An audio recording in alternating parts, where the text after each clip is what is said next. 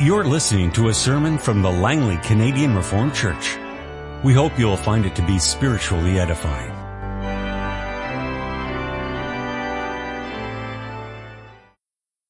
So I'll go to our scripture reading this afternoon. 1 Peter 3. Wives, in the same way be submissive to your husbands, so that, if any of them do not believe the word, they may be won over without words by the behavior of their wives, when they see the purity and reverence of your lives. Your beauty should not come from outward adornment, such as braided hair and the wearing of gold jewelry and fine clothes. Instead, it should be that of your inner self, the unfading beauty of a gentle and quiet spirit, which is of great worth in God's sight. For this is the way the holy women of the past who put their hope in God used to make themselves beautiful. They were submissive to their own husbands, like Sarah, who obeyed Abraham and called him her master. You are her daughters if you do what is right and do not give way to fear. Husbands, in the same way, be considerate as you live with your wives, and treat them with respect as the weaker partner and as heirs with you of the gracious gift of life, so that nothing will hinder your prayers. Finally, all of you, live in harmony with one another. Be sympathetic. Love as brothers. Be compassionate and humble. Do not repay evil with evil or insult with insult, but with blessing, because to this you were called, so that you may inherit a blessing. For whoever would love life and see good days must keep his tongue from evil and his lips from deceitful speech. He must turn from evil and do good. He must seek peace and pursue it. For the eyes of the Lord are on the righteous, and his ears are attentive to their prayer. But the face of the Lord is against those who do evil. Who is going to harm you if you are eager to do good? But even if you should suffer for what is right, you are blessed. Do not fear what they fear. Do not be frightened. But in your heart set apart Christ as Lord. Always be prepared to give an answer to everyone who asks you to give the reason for the hope that you have. But do this with gentleness and respect, keeping a clear conscience, so that those who speak maliciously against your good behavior in Christ may be ashamed of their slander. It is better, if it is God's will, to suffer for doing good than for doing evil. For Christ died for sins once for all, the righteous for the unrighteous, to bring you to God. He was put to death in the body, but made alive by the Spirit, through whom also he went and preached to the spirits in prison, who disobeyed long ago when God waited patiently in the days of Noah while the ark was being built. In it, only a few people, 8 in all, were saved through water. And this water symbolizes baptism that now saves you also. Not the removal of dirt from the body, but the pledge of a good conscience toward God. It saves you by the resurrection of Jesus Christ, who has gone into heaven and is at God's right hand with angels, authorities, and powers in submission to him. We find our text this afternoon in 1 Peter 3, verse 15. But in your hearts set apart Christ as Lord. Always be prepared to give an answer to everyone who asks you to give the reason for the hope that you have. But do this with gentleness and respect. Beloved congregation, the Lord Jesus, over the past 7 months, since September, the 13 young people who are sitting here up at the front, who are going to profess their faith this afternoon, they sat in a classroom every week at the high school next door. And over these past 7 months, they've done a lot of review. They reviewed a lot of things that they had already learned previously in their catechism instruction. But my hope is that they've also learned a few new things as well. One of the new things we covered this past year was the subject of apologetics. Apologetics, if you define it very simply, is the defense of the Christian faith. Now the scriptures are clear that the Lord wants His people here in Langley and elsewhere to be concerned for the salvation of our unbelieving neighbors. And then not only to have that concern, but also to do something about it. That means, first of all, prayer. That we pray for God to help us to use existing opportunities in our lives to reach out to those who don't know Christ in a saving way. We pray for God to create new opportunities wherever He may have placed us in our lives. And we pray for God to give us eyes to see the opportunities. We pray for God to give us strength and wisdom to seize the opportunities and use them. Because we want to be winsome. We want to be persuasive. We want to see people drawn to Christ. We do this because we're thankful people. We're filled with His love. We're passionate about His glory. We long to see God's glory increasingly magnified here and elsewhere. Remember a couple of weeks ago, I gave you a quote from John Piper from his book, Let the Nations Be Glad. Maybe you remember that quote. Just the first two sentences. Missions is not the goal of the church. Worship is. God's glory is our highest priority. And with that perspective, we come to realize our need for apologetics. As we live the gospel, and as we witness to it with our lives and with our words, unbelievers will ask questions. Why do you believe what the Bible says? What proof is there that there is a God, and if there is a God, that this is His Word? Now, why can't you just take on that way of looking at things that says, well, you know, whatever works for you. If Islam works for you, then fine, be a Muslim. If Sikhism works for you, fine, be a Sikh. And if Christianity works for you, fine by me, go be a Christian. Whatever works is what is true for you. That's a very common way of thinking in our society. And so we get faced with these kinds of issues when we talk to unbelievers. These kinds of issues and many more like them. And apologetics is that area of study that gives us the tools we need to answer these questions. And this is something in which we all, young and old alike, have a vested interest. Coming to our text of 1 Peter 3:15 this afternoon, we have this command to always be prepared to give an answer. Literally, in Greek, if we translate it literally, it says, always be prepared for apologetics. And it's striking that this command to be ready for apologetics comes in what we call a Catholic or a general epistle. The Holy Spirit didn't put this command in the letters to Timothy or to Titus.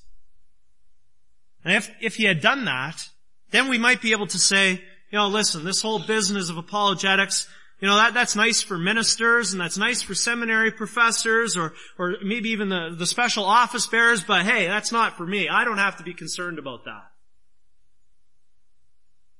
Well, sorry. The fact is that the Holy Spirit placed this command in a text addressed to all sorts of Christians.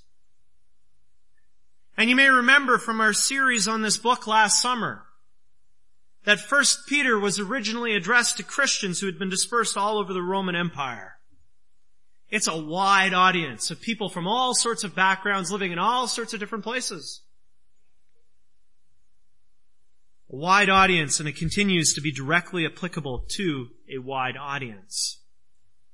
And so I preach God's Word this afternoon with this theme, always be ready with an answer. And we're going to look at, first of all, the root of our answer, second, the content of our answer, and then finally, the manner of our answer.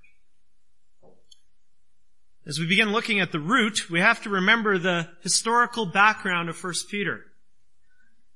Just mention that. Believers scattered all over the Roman Empire, suffering for their faith.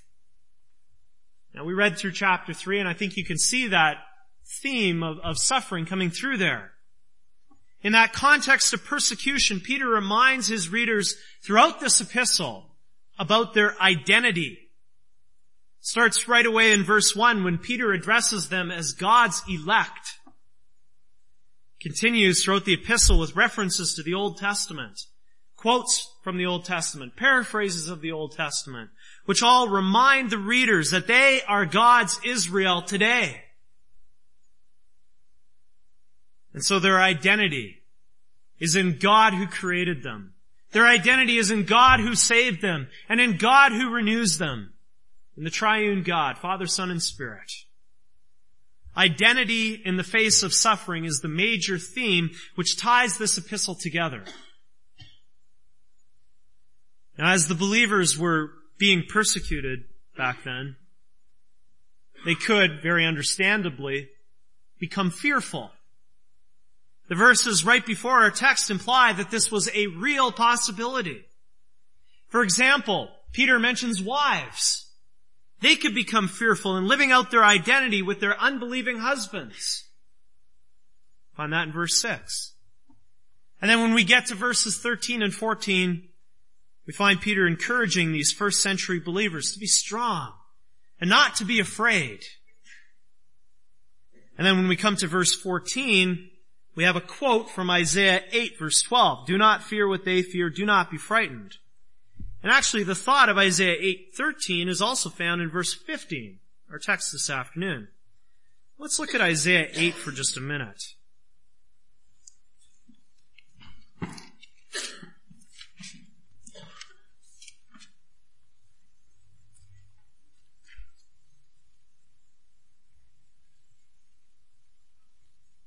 Isaiah 8, and we can start reading there at verse 11.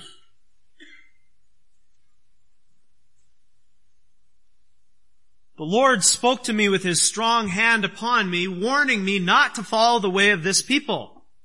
He said, do not call conspiracy everything that these people call conspiracy. And here comes the lines that are quoted in 1 Peter. Do not fear what they fear and do not dread it. The Lord Almighty is the one you are to regard as holy. He is the one you are to fear. He is the one you are to dread. Now the context here is the impending invasion of the promised land by Assyria. In that setting, the majority of the people were filled with fear. But Isaiah, the prophet, was exhorted by God not to be fearful. Instead, he was to regard the Lord Almighty as holy. He was to fear and to dread God, not the Assyrians. Don't get caught up in what everybody else in the culture and everybody else in the society is doing. Now, if we go back to 1 Peter 3, we find a similar situation. Similar in the sense that there's suffering and that there's hardship. And Peter says, listen, don't fear the ones who persecute you. Don't get caught up in that way of thinking. Fear God. Put Him first. And that brings us to the first part of verse 15, a paraphrase of Isaiah 8:13. But in your hearts set apart Christ as Lord. When Peter wrote these words, the Spirit called believers then, and it calls believers now to make sure that Christ is recognized as the one who owns them. I am not my own, but belong to Him. Christ is Lord. And what does that imply? Lots of things. It means that our heart and life commitment to Him takes priority over every other relationship in our lives. Nothing and no one comes before Jesus Christ. And that in turn means that nothing and no one comes before His Word. Our commitment to Him necessarily implies a commitment, a total commitment to everything in the Bible. And so then, who are we? We are those who by God's grace recognize the Lordship of Jesus. By the grace given us and with thankfulness in our hearts, we follow that command to set apart Christ as Lord. And we live with Him as the Lord of everything in our lives. Recognizing that, we don't have fear. Rather, we look to Christ as Lord, knowing that He is the victorious King. And the fact of Christ's victory is alluded to in our text when it speaks about the hope that we have, the hope that's in us. Now that word hope, that's a special way of talking about faith in 1 Peter. And in this epistle, it's often associated with the resurrection of Christ. Why do we have hope for the future? Because Christ is risen. We share in His victory over sin and death, and therefore we have a hope for today and for the age to come. We have confidence in the risen Savior, and this hope within us, this is the root of the answer we're called to give. To put it another way, our answer to unbelievers will always be determined by our faith commitment to Christ, our being in Him, our union with Him, our identity. We can't let ourselves be guided by fear, wondering whether our commitment, expressing our strong faith in Christ, that'll turn somebody off, or whether it will seem irrational or stupid or whatever else. It's Christ's Lordship that has to be right in the front of our minds. We have to keep telling ourselves, Christ is Lord. His Word rules supreme. And that means that we can never pretend that we're objective or that we're neutral about the claims of the gospel. Not even for the sake of trying to win somebody for Christ. And sometimes people will do that. They'll act as if they can get on some kind of common ground with an unbeliever and temporarily disengage from Christ's Lordship. 1 Peter 3:15 is clear. But in your hearts set apart Christ as Lord. Not just sometimes. Not just when you go to church or you're hanging around with church people. Not when you feel religious. All the time. Including and especially when you're confronted with unbelievers wanting to know why you believe what you do. We are those who acknowledge Christ's Lordship over every aspect of our lives, including our thinking and our reasoning. And when we answer, this should always be clear, not only for us in our own minds, but also for those to whom we're giving the answer. And that brings us to the content of the answer, our second point this afternoon. Our text tells all believers to be prepared to give an answer. I've already mentioned the word apologetics and the fact that the word in Greek here is connected to it. But let's take a closer look and parse this out a bit more. The word that's translated in the NIV as answer, the word there in Greek is apologia. And it's related to apologetics. It's also related to the English word apology. But, as you will have gathered by now, it has nothing to do with saying sorry. The Greek word apologia originally referred to a defense, a reasoned, careful defense given in a court of law. It's used in a number of different scripture passages in the New Testament, particularly, as you might expect, in the book of Acts. For instance, in Acts 26, Paul gives his defense to King Agrippa, and when it says his defense, in the Greek it says apologia. And if you do a survey of the uses of this word in the New Testament, discover that it refers to a well-considered defense guided by the Holy Spirit. That's the word apologia. And closely connected with this is the word translated as reason in 1 Peter 3:15. Always be prepared to give an answer to everyone who asks you to give the reason for the hope that you have. Now that word there in the original is one that may be familiar to some of you. Logos. Logos is a word often translated as word. It's a word used in John 1 verse 1. In the beginning was the Word, the Logos. But it's also related to our English word, logic. And it comes close to that meaning here in 1 Peter 3:15. We're told here to be prepared to give the logic for the hope that we have. In other words, always be ready to give a consistent rationale or basis for our faith in the risen Christ. To explain that. And here we have to go back again, think back to the root of our answer. Because that root has to produce fruit. And it does so in our content. The root of our answer, our commitment to Christ as Lord, demands that our reasoned answer be tied to the word of the Lord.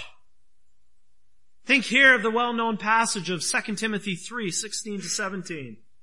All Scripture is God-breathed and is useful for teaching, rebuking, correcting, and training in righteousness, so that the man of God may be thoroughly equipped for every good work. And in the context of 1 Peter 3:15, we're talking about the good work of giving an answer to unbelievers. Brothers and sisters, the Bible equips us with the answers we need to give a consistent defense of our faith. The Bible gives us what we need to be able to commend faith in the risen Lord. The Bible is our starting point for defending the faith. Now, this doesn't mean that we'll always have all the answers to every question an unbeliever might ask. You might, for instance, be asked that question we briefly reflected on Good Friday. How could the second person of the Trinity be abandoned by God? Now, let's be honest. Some questions about the faith don't have answers that will always satisfy us, let alone unbelievers. And let's go a step further while we're being honest here. Sometimes our level of familiarity with the Bible and its teachings, sometimes that stands in the way of a good answer. And that being so, this is then a call to be careful students of the Bible. Sometimes people view profession of faith as being sort of an ending, a kind of a graduation ceremony. But it is not. In one sense, true, it is an end. It's an end to being a member only by virtue of your baptism. But in another sense, it is a beginning. The beginning of life as a communicant member of Christ's church. And in yet another way, it's a step along the journey you've already begun. And that journey is one of being a student of the Word. Till now, you ought to have wrestled with God and His Word, striving to understand His Word for you. But as you go forward from this day, that journey continues. And that's not only for those doing profession of faith, that's for all of us. All of us, young and old alike, are called to be students of the Word. This is a lifetime thing. And as we, by God's grace and Spirit, do that, as we work with the Word, we find that we're equipped with the answers we need when we're called to give a reason for the hope that's in us. So brothers and sisters, go to the Word. Open your Bibles and look, for instance, at what the Lord Jesus did and what He said through the apostles in the book of Acts. Many times, the apostles were preaching to the Jews who shared a respect for the Old Testament scriptures. The apostles themselves were Jewish, of course. But at other times, the apostles, and especially Paul, they preached to Gentiles. And one example is found in Acts 17, where Paul was in Athens. He preached on the Areopagus, or Mars Hill. I'm going to suggest that it would be a good idea to take a look at this passage on your own later on today, or maybe further on this week. Do a careful study of it. Look at how Paul addresses the Athenian philosophers. Notice how he works with the Word of God, even as he addresses those who are unfamiliar with it. And in verse 28, he seems to quote a Greek writer named Epimenides when he says, "For in him we live and move and have our being." This is a clever move on the part of Paul, because this is a scriptural concept drawn by Paul from out of the many Old Testament passages which speak about the world and its existence depending upon God's sovereign being. Paul says something similar in Colossians 1:17. He's speaking about Christ there. He says, "He is before all things, and in him all things hold together." Elsewhere he says that in Christ are deposited all the treasures of wisdom and knowledge. And he's not just talking about theological knowledge. He's talking about every sort of knowledge you can imagine. The Bible teaches us that apart from Christ and apart from God, there is no basis for life. There is no basis for existence. The truth of Scripture is not something that's just true for us. It is publicly and objectively true. Without its truth, there's no ground or foundation for anything. No ground for science. No ground for language. No ground for mathematics, for logic, for art, for music, for anything. Everything is dependent upon the sovereign and absolute God. Whether people realize that or not, that's another issue. Scripture tells us plainly that God depends on no one, but rather everything depends on Him. Now that's just one brief example of how the Scriptures show us how to give an answer to those who ask a reason for the hope we have. Now I could have drawn that out a lot more, work with a lot further. There are some books mentioned in the liturgy sheet that I can recommend to you. I hope that you'll take a look at some of those books. You'll find many good ideas, much good instruction in those books to help you. This is simply a taste of what we find when we look into the Word. The Word of God has to determine the content of our answer because of our commitment to Christ as Lord. Now the Word also determines how we go about giving our answer, and that's what we're going to look at in our last point, the manner of our answer. As we think about this, it would be helpful to point out two things that 1 Peter 3:15 does not say. The first thing is that we should never go out looking for arguments about the faith. The Scriptures never encourage us to be contentious and to be argumentative in nature. The Scriptures never tell us to be eager to start a war of words with an unbeliever, to be pugnacious, to be offensive. That's the first thing. The second thing that 1 Peter 3:15 does not say is that we are able of ourselves to persuade unbelievers of the truth of the resurrection or any other part of the Christian faith. The Scriptures never tell us that we are the ones who soften sin-calloused hearts. The Bible never tells us that we are the ones who change minds and hearts and turn them to Christ. We can and we must shut mouths. We're called to be God's instruments to silence the mouths of those who, in the words of Romans 1:20, are without excuse. Or, more literally, without an apologetic. We're called to shut mouths, but God and God alone can open those mouths again to confess faith in Jesus Christ. Only God can persuade and convert unbelievers by the power of His Word and by the working of His Almighty Spirit.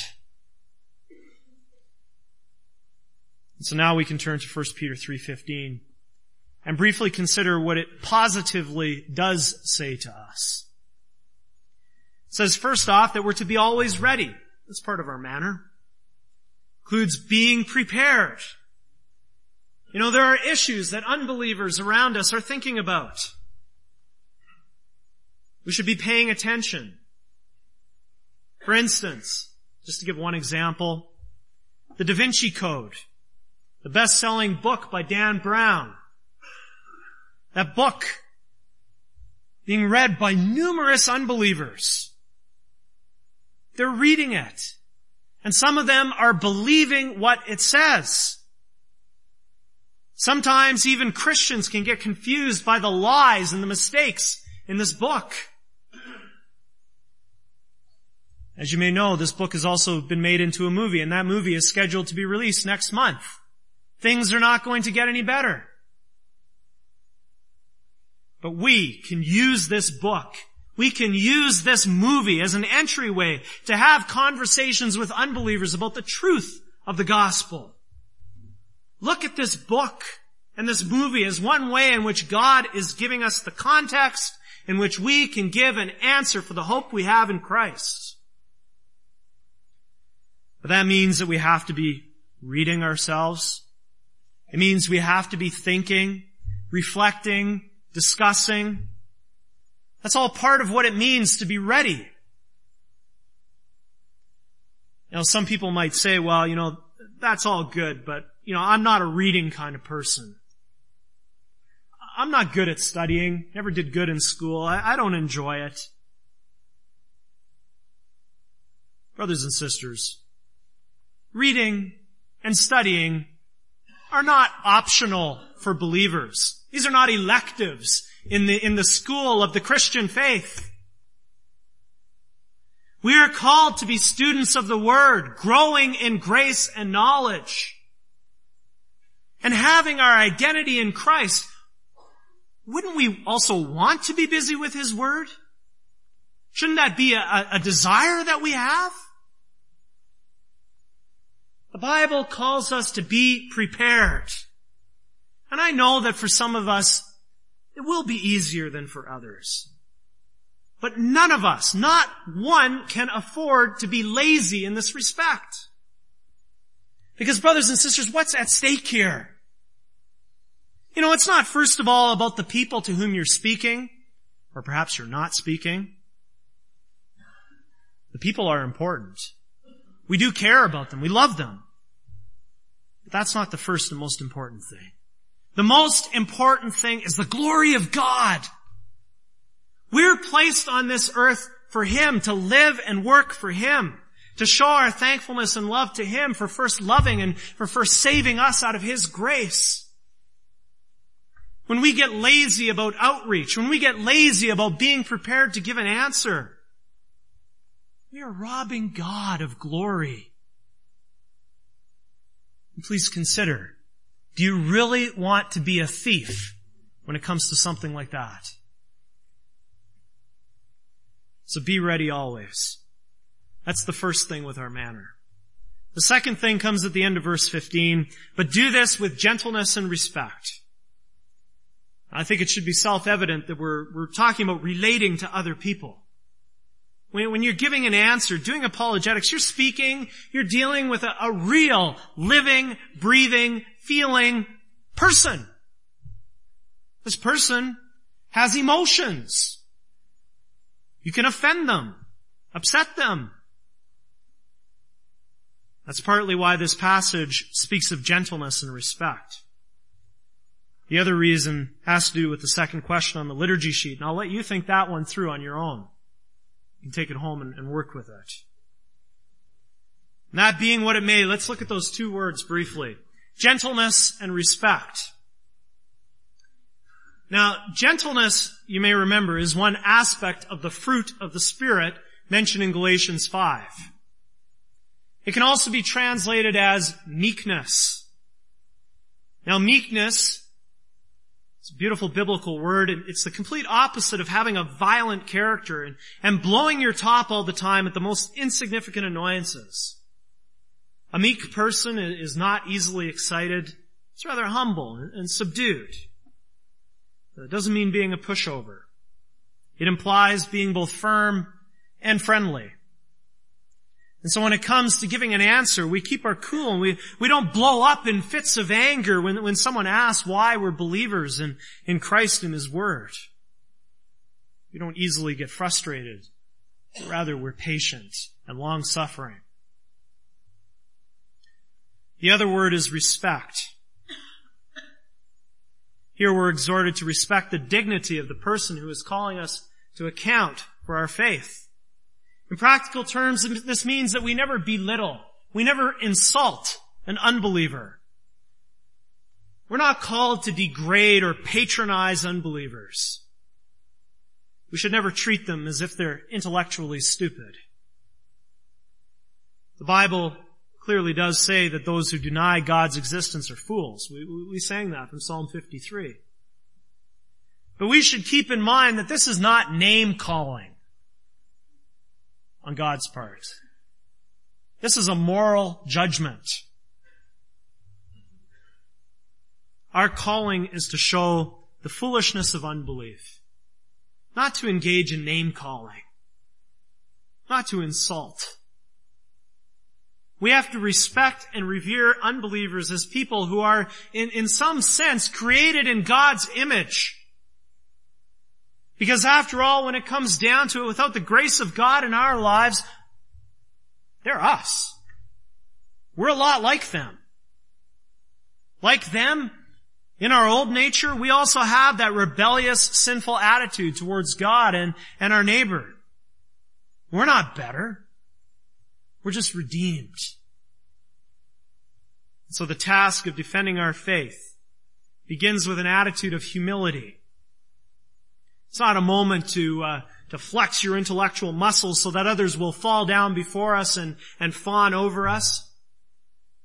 We're interested in seeing people fall before the Lord of Lords. And the path to that goal is paved with a gentle and respectful manner. As I said before, there's a lot more that could be said about this subject. We're limiting ourselves today to what we have here in our text in 1 Peter 3:15. The Bible says a lot more elsewhere. And again, I encourage you to get your hands on those books mentioned in the liturgy sheet so that you can truly be ready to give an answer always. Now I'd like to briefly address those again who have to give an answer this afternoon. Of course, the answer you give this afternoon is going to be a very simple, I do. That's something different than what we have in our text. Nevertheless, the answer you give this afternoon does relate to the answer you're called to give in 1 Peter 3:15. This afternoon, you're announcing publicly your hope in Jesus Christ. You're announcing that you are convinced that your identity is in Him, that you belong to Him.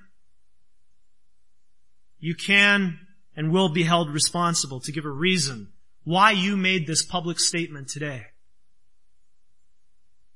And brothers and sisters, we've talked at length about that. Already mentioned earlier that we did a long unit on apologetics in our class.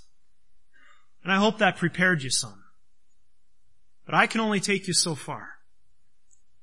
Your calling, God's word to you, is to continue growing, each one of you, in grace and knowledge, because of and through the power of your union with Him by true faith. As one of your pastors, I'm there to help you in that process. And I'm sure there are others willing to help too. My co-pastor, the elders, the rest of the congregation. You're not alone. And I think you know that. And my prayer, and I think it's fair to say that it's our prayer, is that God will bless you as you go forward in your walk with Him onward from today. May He truly give you all you need. And may He bless each one of us so that we're always ready to give an answer which will bring Him glory. Amen. This has been a sermon from the Langley Canadian Reformed Church. For more information, please visit us on the web at www.langleycanrc.org.